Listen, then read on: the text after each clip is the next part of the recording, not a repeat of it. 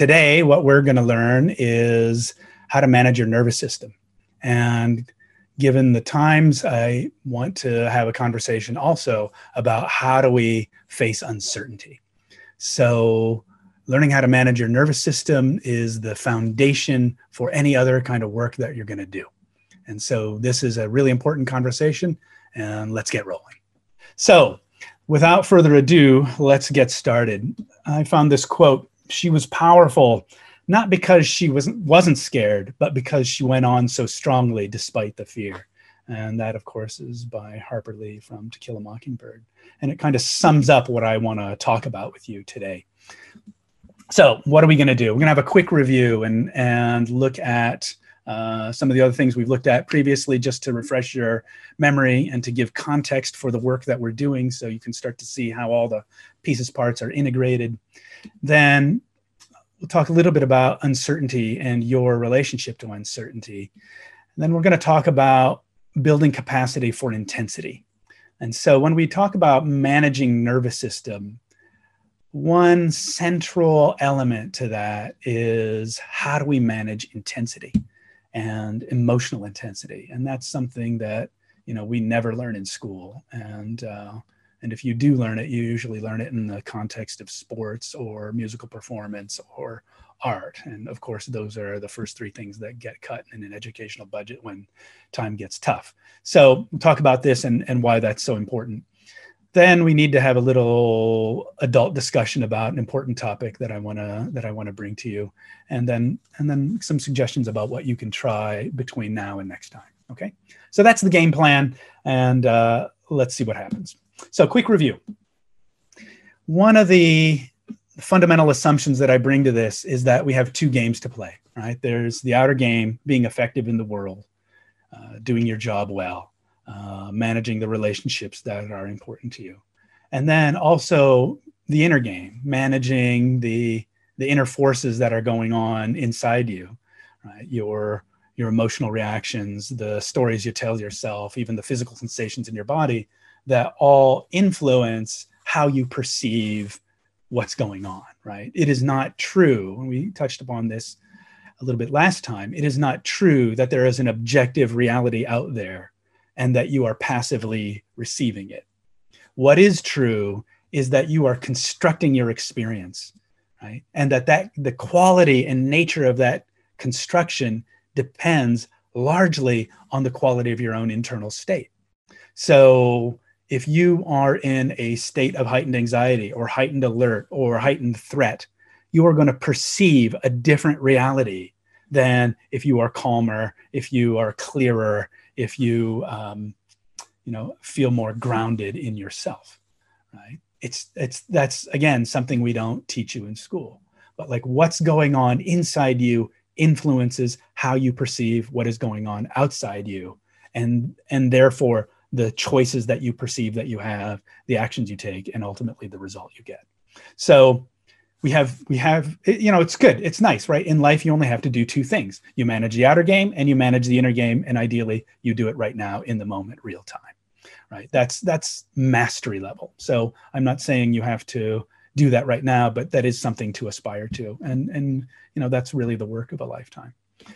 So why this is important, right? How do we manage the inner game, or why should we manage the inner game, is because most of the time we're mindless, and that what's going on inside us and how that's influencing our choices, actions, and results is largely invisible. And so, again, we never teach you this in school, but if you are blind to what you're experiencing inside, you're going to default to your habit or your survival patterns. And in these days, when there are ever more, smaller needles to thread with tighter and tighter tolerances, right? We need to be more effective in being able to take our own temperature, make an assessment of what's going on inside me before I make a choice, right? And then, so we talked about the three principles for managing the inner game. Step one is simply acknowledging, what are you experiencing inside, right? What are you experiencing inside right now, right? And especially in these days, given all the craziness going on, what you're experiencing inside may change drastically throughout the day, right? You might wake up in a good mood. You might turn on the news and you feel anxious, or you feel angry, and maybe you feel exhausted by the end of the day, right? And so, right, so we're kind of moving up and down. And so simply like taking your temperature and acknowledging what are you experiencing inside. And then the next and very important step is to accept the fact, oh, right now, here's what I'm experiencing inside myself, right? Rather than to resist it, to push it away, to put on a good face and pretend it's not happening, right? Simply accept right now, here's what I'm experiencing.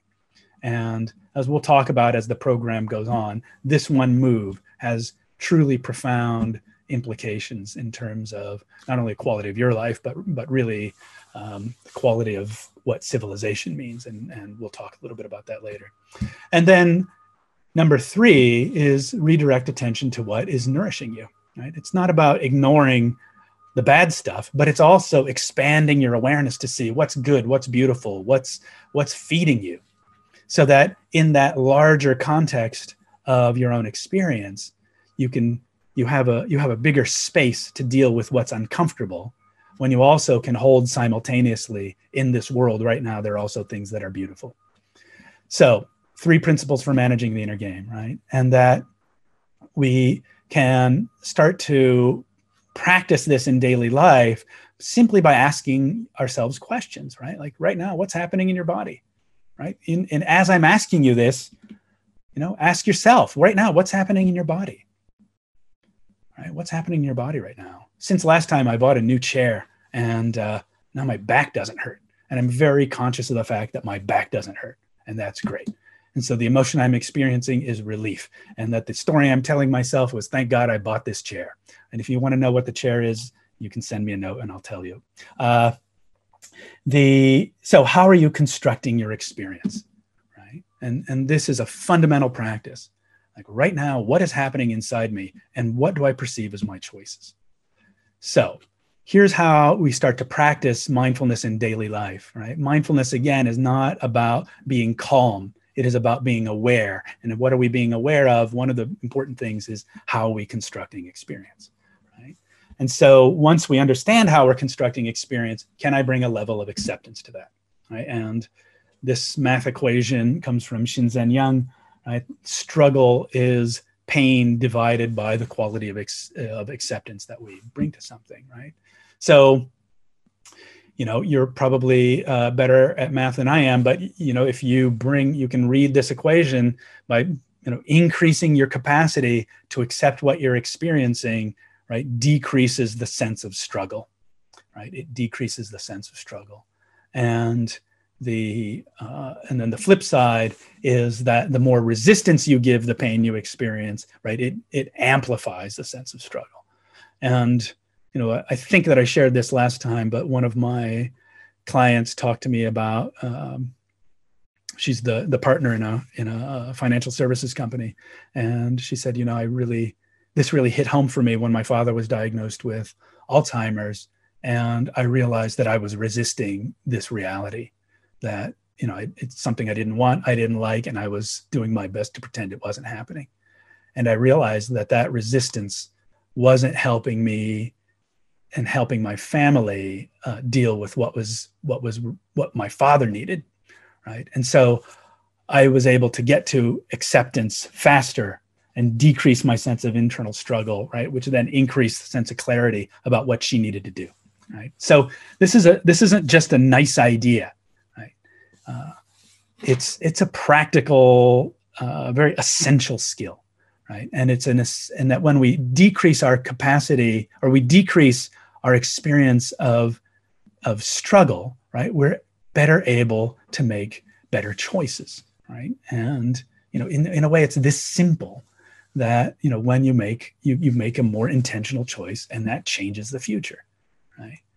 That's what changes the future, right? If you keep, it's too obvious to keep saying this, but if you just keep doing what you've already done because that's the way you've already done it, you've always done it, then you're always going to get the same result. So how do we start to make different, clearer, better choices? And that's what changes the future.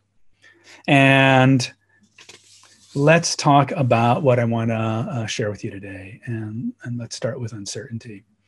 So I'd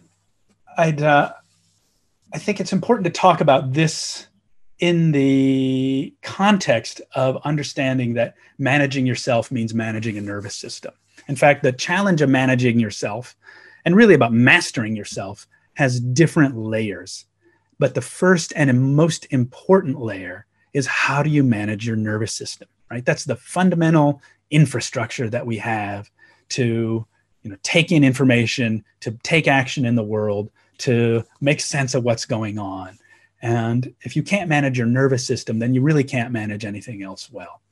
And the answer to what does it mean to manage myself changes as we go along. But we're going to start with understanding how to manage the nervous system. Then next, we talk about how do you manage attention, right? How do you manage where you're putting your energy? And then after that, we talk about how do you manage emotion and how do you manage the stories you tell yourself. But if we don't start here first, then you're building your house on a very shaky foundation. Okay. So I have a question for you.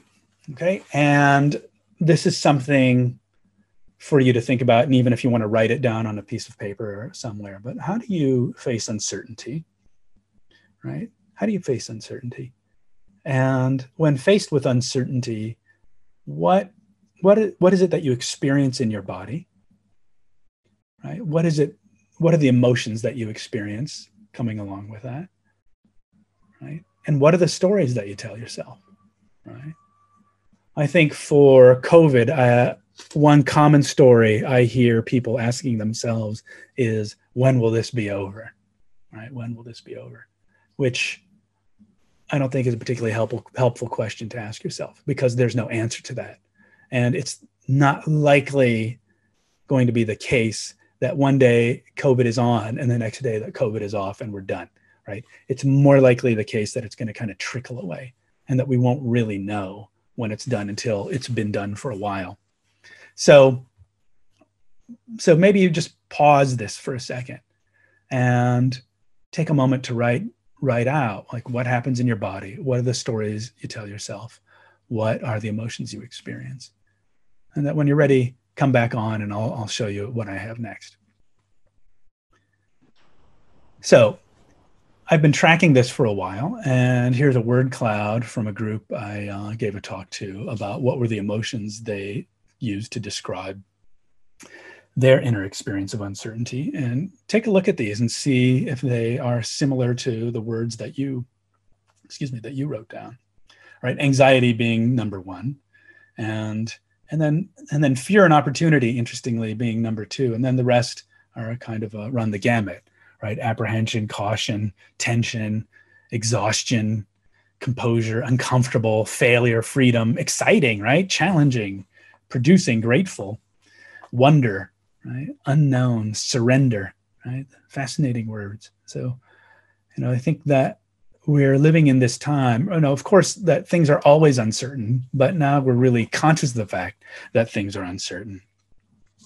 And noticing, what these words are, and given the fact that anxiety is the biggest one, and then fear comes next, then I think it's important to ask ourselves the question, how do we respond to threat? Right? And that's really what this is about. Like, what is our relationship to things that we perceive as threatening? And I personally stopped many years ago talking about stress, because it was, let's face it, everybody's stressed, right? And it's kind of boring to talk about it. But I found that it's more interesting actually to talk about threat and how do we manage fear. So my question for you is, like, how do you relate to the inner experience of your own fear? And this is not an inconsequential issue, right? It's actually fundamental to how we live our lives. Like, what are the things you do because of fear? What are the things you don't do because of fear that you should do, right? What are the things that you do that are skillful in dealing with fear, right? For some people, fear pushes them into action. For other people, we just get anxious. For other people, we just shut down, right? Other people, it's the energy to help them prepare. So they all run the gamut of human experience, but how we relate to fear is one of the most fundamental questions I think we can ask. And that's why I wanted to start with this Harper Lee quote, right? Right. She was powerful, not because she wasn't scared, but because she went on so strongly despite the fear. So the message I want to telegraph here is not to not have fear, right? I'm sure you've seen the no fear window sticker driving in front of you on the freeway, and that in some ways that's disingenuous. You would not want to not have fear, right? Because we have case studies of people who don't experience fear.